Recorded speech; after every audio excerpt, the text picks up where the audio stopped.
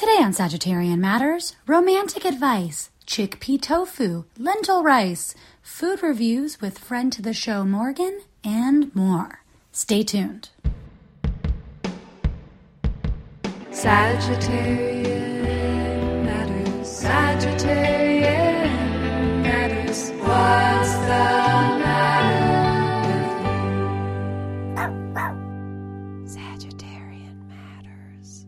Hello from Los Angeles, California. Today on the show, I have some bad news, I have some good news, I have some food news, and I want to tell you about my favorite movie. Let's begin. Prologue, producer Ponyo is pouting under the bed with her headphones on, doing the levels. I took away her squeaky Santa Claus toy, and she is not so happy about it. In other related audio engineer podcast news, several people have noticed that there is a German Shepherd in my feed. He is a friend to the show. His name is Courtsy. He is interning with Ponyo. I'm part of a dog park to the office workplace program, and we are giving other dogs a step up and into the industry. So he's learning podcast audio engineering, and if you see him, maybe say hi. Okay, the bad news. Here's the bad news. I got fired this week. Everybody got fired this week from Into. Into, also known as Into More, was the queer LGBTQI arts and culture and news website that I had Queer Abby at. That's where Queer Abby lived, and all the editorial staff, all the social media staff, and all the contributors got fired in one quick email this Wednesday. Tuesday? Wednesday? I don't know. I lost track of the days. Everybody got fired, including me. So Queer Abby currently does not have a home. I want to know from you, where would you like to see Queer Abby? Of course I will fold it into the podcast. Of course I will answer questions on Instagram. But is there anywhere else you would like to read queer, scolding, and comforting advice about manners, romance, pets, roommates, boundaries, and more? Let me know. Okay, now the good news. The good news is I interviewed Allison Bechdel over the summer in Provincetown, Massachusetts, and our fully illustrated interview is now up and out at thenib.com. If you go there, it's in the Nib's new family issue, which is a print issue of the magazine. It's full of awesome stuff by people like Jillian Tamaki and Gemma Corral and Emily Flake. I think you're really going to like it. Go to thenib.com to get our issue. And I feel like if you subscribe to the Nib, you can read the comic online. We talked about memoir. We talked about being writers, about how our families were affected by us writing memoir, how we were affected, why we do what we do, and more. So that's my good news. I have more good news coming down the pike, but that is for another day. Okay, I do want to give you some food news. Big news, listeners. I was at 365, the poor man's Whole Foods this week, and I saw from our friends Bonza, makers of garbanzo bean pasta, rice made of lentils. Lentil rice. I got it. I had to get it. I made it. Oh, does it taste like rice? Not so sure. Does it taste like orzo?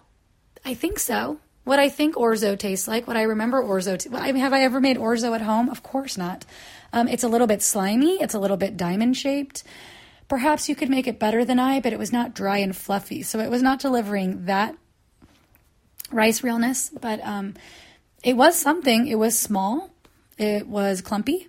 I put it in a bowl with some lentil stew, which felt, is trafe the word for when something is not kosher? That's how it felt to have lentils boiled in lentils, right? That's how I feel like when I make, some kind of soup with Brussels sprouts, and then I blend it and I have it as a gravy over other Brussels sprouts. I feel like a monster. I feel like, it's like the kosher thing of you don't boil something in its own milk. That's what I'm doing with vegetables, and maybe I'm going to hell. I don't know. I'll see you there. But lentil rice, it wasn't terrible. Somebody on Twitter said, I can't believe that you're calling something made of lentils rice. But to that friend, I have to say, much respect, but if you're not calling inappropriate things rice, then I think you must have slept through the past 2 years, because I have had cauliflower rice. I've seen riced broccoli. There must be a riced turnip somewhere. I'm having zoodles. I'm having squash noodles. Things are getting crazy in the Whole Foods parking lot, and I'm just along for the ride. As somebody who doesn't want to eat a bunch of rice, but I do love lentils, I'm along for the ride, and I recommend you try it. It's like $3.99 for this bag. Why not host your own weird food dinner party? Tell me all about it. Show me the faces your friends made when they ate rice made of lentils. Okay. Other news for you. Let me see. I haven't been horribly annoyed by anything this week. I do want to give a shout out to the supervisor at the Alaska Airlines counter in Seattle who had her empathy bone removed in order to do her job better.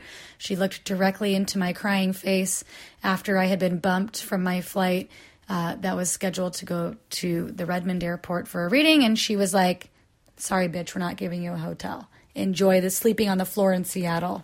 So my hat is off to you for your no nonsense customer quote unquote service perspective. Okay.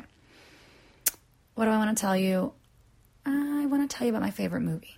It's called Babe, Pig in the City. You may have seen Babe, you may be familiar, but have you seen Pig in the City? It is dark. It is funny. It is sad. It is very sad. Today I turned it on midway through, started crying within 5 minutes. But don't let that deter you.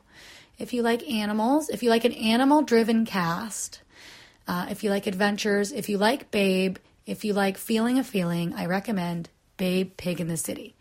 Check it out. Okay. I want to say if you're interested in that Alison Bechdel interview I did, and if you want to support Ponyo and myself, please go to patreon.com/NicoleJGeorges. That's my Patreon page.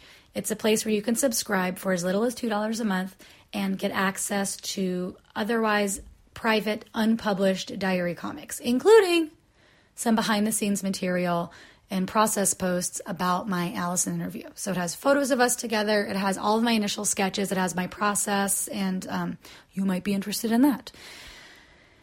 If you like the show, Sagittarian Matters, as always, donate to producer Chris Sutton, hornetleg@gmail.com via PayPal, because we all do this out of the goodness of our hearts, just because it's fun, and Chris helps elevate my voice, and so I want to help elevate him, and he's a wonderful podcast producer to work with. Lastly, I want your advice questions. I want them all the time. Who cares if I have an advice column? The phone number to call your question in to Sagittarian Matters is 971-361-9998. You can also always DM me on Instagram, or you can email us, sagittarianmatters@gmail.com. Okay, I hope you enjoy the show, and I hope you eat some inappropriate rice.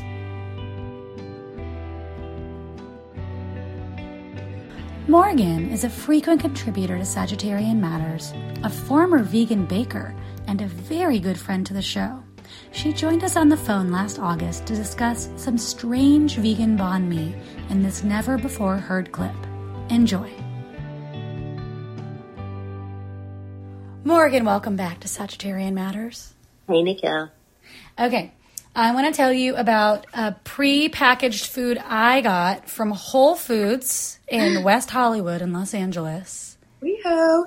I was surprised this was only $7.99 for a pre-packaged banh mi bowl that was vegan and gluten-free. And I was surprised because I feel like that would be a $12 price point if we're talking West Hollywood. But it was $7.99, so I was real excited. $7.99, the new $10. Here we go. The new $5. The new $5. But it was kind of gross. Okay, the thing about it that I was excited to try was garbanzo tofu. What? The ingredients in this are pickled vegetables with sesame mint sauce and garbanzo tofu. The pickled vegetables being, I think it was essentially, it says collards, daikon radish, pickled carrot, and I think, it seems like there was a jicama in there, but maybe that was the radish. On paper sounds delicious. Like, if this was a date, I would be like, Nicole, you gotta go. Swipe right.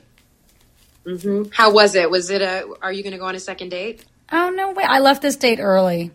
Oh, my God. Like, blind date? Yeah. The camera followed you? Yeah, the camera followed me walking away. They got me, like, right next to a shrub with, like, messy mascara being, like, just the mint sauce tasted cheap. There was no depth of flavor. It was too vinegary. It didn't taste as good. It should have had jalapeno slices in it. It should have had a separate thing of sriracha in it. And the tofu, don't get me started on the garbanzo tofu. I will not be asking garbanzo tofu for a second date. I will not be asking. I will not go do make your own ceramics again with this tofu. Sorry, think about regular tofu made with a soybean. I'm envisioning. It's moist. Its moistness is generous. Compared to garbanzo tofu, a soy tofu is generous in its moistness, in its moisture. I don't understand. It's a dry tofu? It's the tofu. It's almost chalky.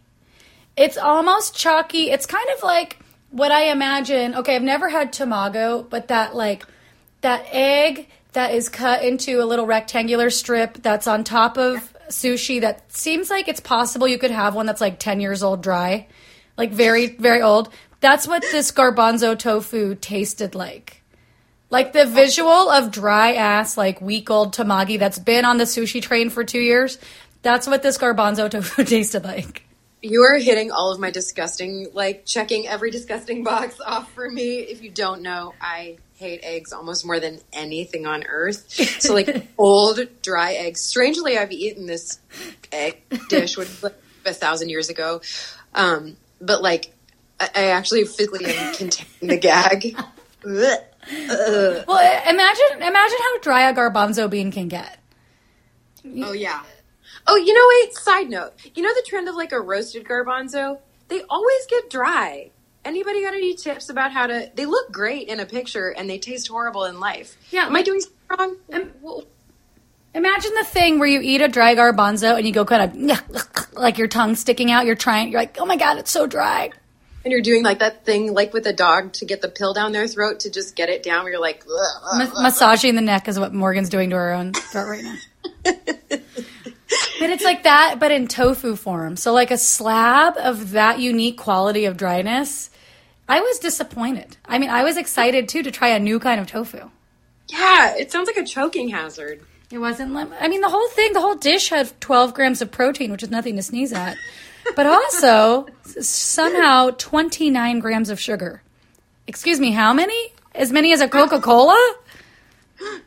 One delightful soda. 760% of your daily vitamin A? What is going on in this bowl? What? How do you even squeeze that all in there? I don't know who they paid off in the vitamin A department, but 760% vitamin A, but negative zero amount of moisture for the day in the garbanzo. So I would not recommend. The brand is Eat Good, G-U-D. Eat Good. I hate a whimsical spelling. I hate it. It's just a... Well, don't come to L.A. Where we can go to Squirrel and Muzha. No vowels. Can I buy a vowel? Yeah.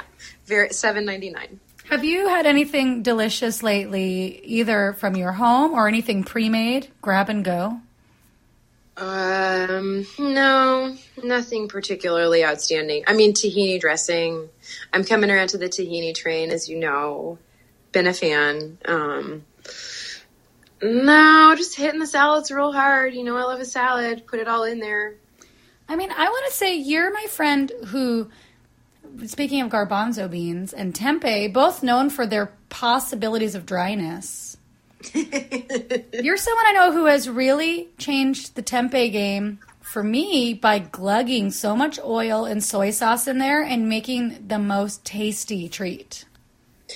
It really sings, if you know what I mean, when you treat it generously with like liquids, oils, and sauces. But it is so good. It's so delicious. I'm putting a call out to the people of the world.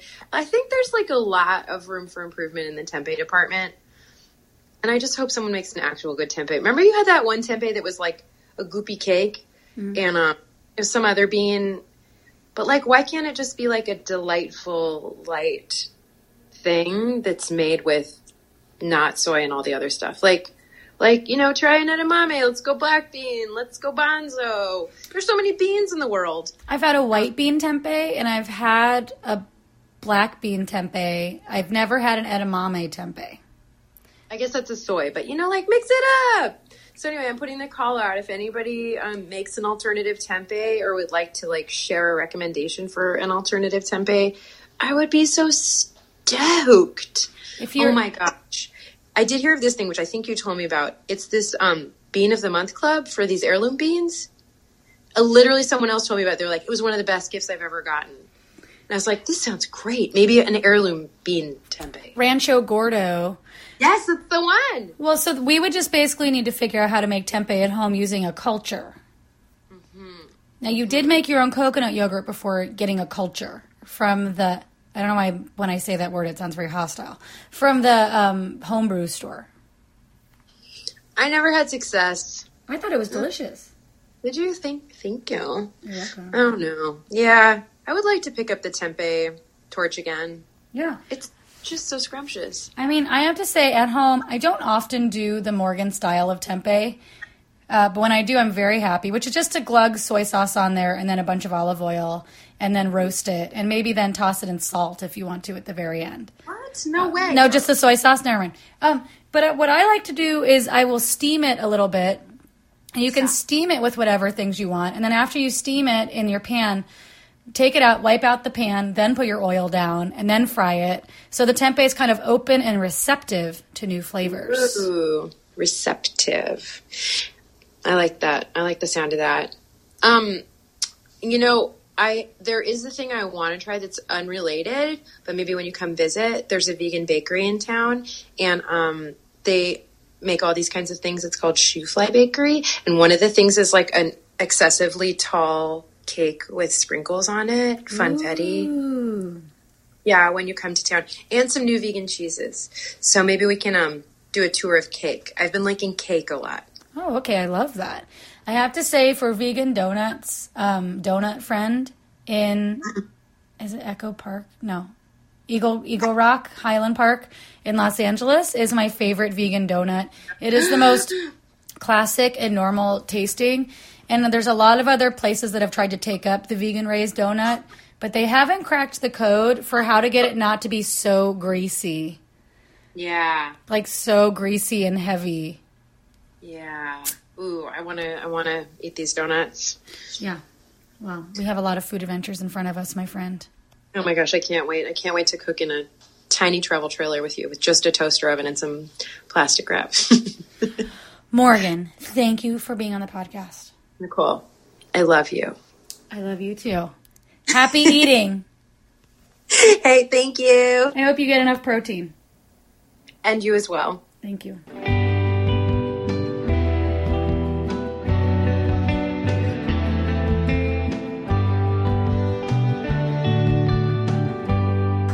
Dear Queer Abby, what do you do if you are an artist and you don't like your date's art? Signed, Just Wondering. Dear Wondering, it is imperative that you research someone's art before you date them, if only to spare yourself from years and years of acting. Are they a musician? You're going to be at those shows, dozens at the very least. Are they a visual artist? Imagine smiling and nodding into infinity. I don't think it's a matter of talent when you're investigating a potential loved one's art. I think it's a matter of taste, and you need to be able to stomach their taste level, no matter where their talent is at. And you need to enjoy the ideas and the aesthetic that they're putting forward into the world. If you're already in a relationship asking me this question, my advice is to be supportive of your lover, never crush their art or aspirations, and learn to differentiate. And remind yourself they're a separate person. Remind yourself where you end and they begin. They're not a representative of you. They are just somebody who you are romantically inclined towards. I guess that you could try to influence them by leaving around books, art, and music by people who you like or who bridge your two tastes. But for you to try and change their aesthetic, that is too much. You need to have a little acceptance that that's where they're at. But if you haven't started dating somebody yet and you don't like their art, I say walk slowly away from them, because you're just going to have to nod and smile for much more than I think is fair in anyone's lifetime. Dear Queer Abby, okay, so I really like my brother's best friend, but he is 20 and I am 26. My brother doesn't seem to mind the dating stuff, but I am far from ready to be in a relationship. But I like him a lot, and I kind of always knew him since we were from the same village, and I'm seeing him from another angle now, and he's so perfect. But that's my pattern. I throw myself into a relationship like head and soul and forget myself in the process. But, Queer Abby, I really want to be my own number one thought this year. But I don't want to stop dating him or make him suffer. What do I do? From Suffering in Schenectady. Dear Suffering, there are a lot of butts in there, huh? Okay. I don't know if the age thing is an issue. I can't really speak to that. I don't know what the power dynamic is. I don't know what your relationship is, so I'm going to leave that. I'm going to leave that where it is. I'm going to leave it on the shelf. But I do want to talk to you about boundaries, because boundaries are something I really, really appreciate. And what it sounds like you want to do in 2019, through this year, even just as a trial, is you want to be your own number one thought. That makes me think that you don't want to be completely enmeshed with another person. You don't want to be caretaking another person, and you want to have some boundaries. You can have boundaries without being a mean person, without making another person suffer. As a matter of fact, I think the more boundaries you have, the more nourished and filled up you will feel, and the more comfortable you will feel with everything that's going on. You'll be able to show up a more fuller version of yourself with more to give for fun and for free than you would have if you, quote unquote, gave them everything and drained yourself or tapped your resources out. Do you know what I mean? I know that you're nodding right now. A few things. Number one, think of the classic airplane line, put your own oxygen mask on first before you assist others. I was just on a plane thinking about how, to me, that's now like the oldest therapeutic saying on the history of the planet Earth. But when I first heard it on a plane, I was a little and I had no boundaries, and I was like, what do you mean put my own mask on first? That's so selfish. But actually, you can't be helpful to the children sitting next to you if you're dead, right? You can't be a good girlfriend to your 20-year-old boyfriend you've known for your whole life if you are resentful, or if you're giving him things that maybe you don't even have to give. If you're giving him energy that you haven't given yourself, I feel like that's the key to growing a little bit of resentment or starting to score keep, and I don't want you to do any of that. Like I said, I want you to show up for fun. I want you to show up for free without an expectation of him doing something quid pro quo. And I want you to take care of yourself so that you're a good time. And so that you're not just hanging out with him because you're bored. You're hanging out with him because you each have something the other wants.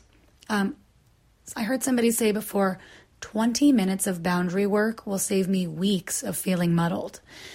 If you sit down now, maybe with a candle, maybe with some wine, because you're 26 years old, you have your pen and your paper, and you write down what you want your week to look like. What do you need out of a week? What do you need out of a day? What do you need after work? What do you need for yourself? What friends do you need to see? Write down all that stuff, and then see, in your ideal world, your ideal schedule, without feeling guilty, without talking to anybody else, when would you ideally like to see your boyfriend or a relationship? It doesn't have to be a full-fledged relationship. You could just be dating. When would you like to go on dates? What kind of dates would you like to go on? How many times a week would you like to sleep over? How often would you like to talk to a person? Just write all of that down so you're clear about it. So then, when you go to your new cool boyfriend and you say, hey, I just signed up for a knitting class. I don't know what you do. You're from a village. Does that mean you're European? Where are you from? I want to call you on the phone so I can find out everything, but I don't want to break your anonymity. Anyway, then you can talk to your boyfriend and say, hey, you want to go on 3 dates this week? You want to, or I don't know. You can just keep a boundary and make it fun. It doesn't have to be like, I can't see you 3 days of the week. You can say, oh my gosh, I just joined a knitting club, and now I'm in a book club. And then on this day is the day that I take a bath and braid my hair. And I can't wait to see you on Thursday, which, to you is secretly the allotted date spot in the schedule. And he can either get on board or not. If he's somebody who doesn't want you to have other interests, other friends, a fulfilled life, a meditative practice, if that's what you choose, then maybe he's not the guy for you, even if you knew him for so long. Because one more thing, my friend, you can know someone for a long time and not know what it's like to date them, not know what it's like to be physically intimate with them, emotionally intimate with them. You can catch glimpses by being their friend, But you never know what goes on between two people behind closed doors. And some people are better behind closed doors. Some people are a lot worse. Some people just aren't compatible with you. And that's not a diss to them. It just means that it's not a match for you. In this beginning part of the dating process, you're just gathering information. And I don't want you to jump into a relationship with this guy until you have a ton of information. To quote Jessica Lanyadoo from the podcast, you don't know someone until, while you were dating, you've been sick. Until they've been sick. Until you get in a fight as lovers where you've been wrong. Until you get in a fight and they are wrong. You don't know someone until you've been through Christmas with them. Until you've been through their birthdays, holidays. Until you've traveled together. These are all milestones that you're going to go across in your dating time. And they're all information. And you get to pull the eject button at any point in time. Even if you've known him since he was a little kid, which truly sounds a little weird, except for that you were also kind of young. So anyway, take it slow, make some boundaries. You're worth it. This is your time on earth. Spend it however you want. And you don't have to kick this guy to the curb, and you also don't need to make him suffer. But I don't want you to suffer in order to hold on to this relationship, because if it's not meant to be, it's not meant to be. But if it is, he'll stick around, even though you've packed your days full of stuff that affirms your place in the world. Thank you for your question. Please send me more, and have a great week.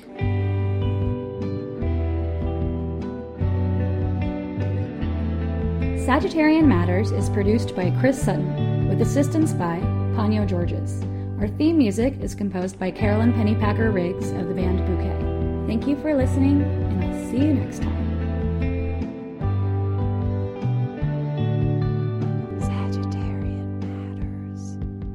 Ponyo, I gotta take that Santa Claus away. Give me the Santa.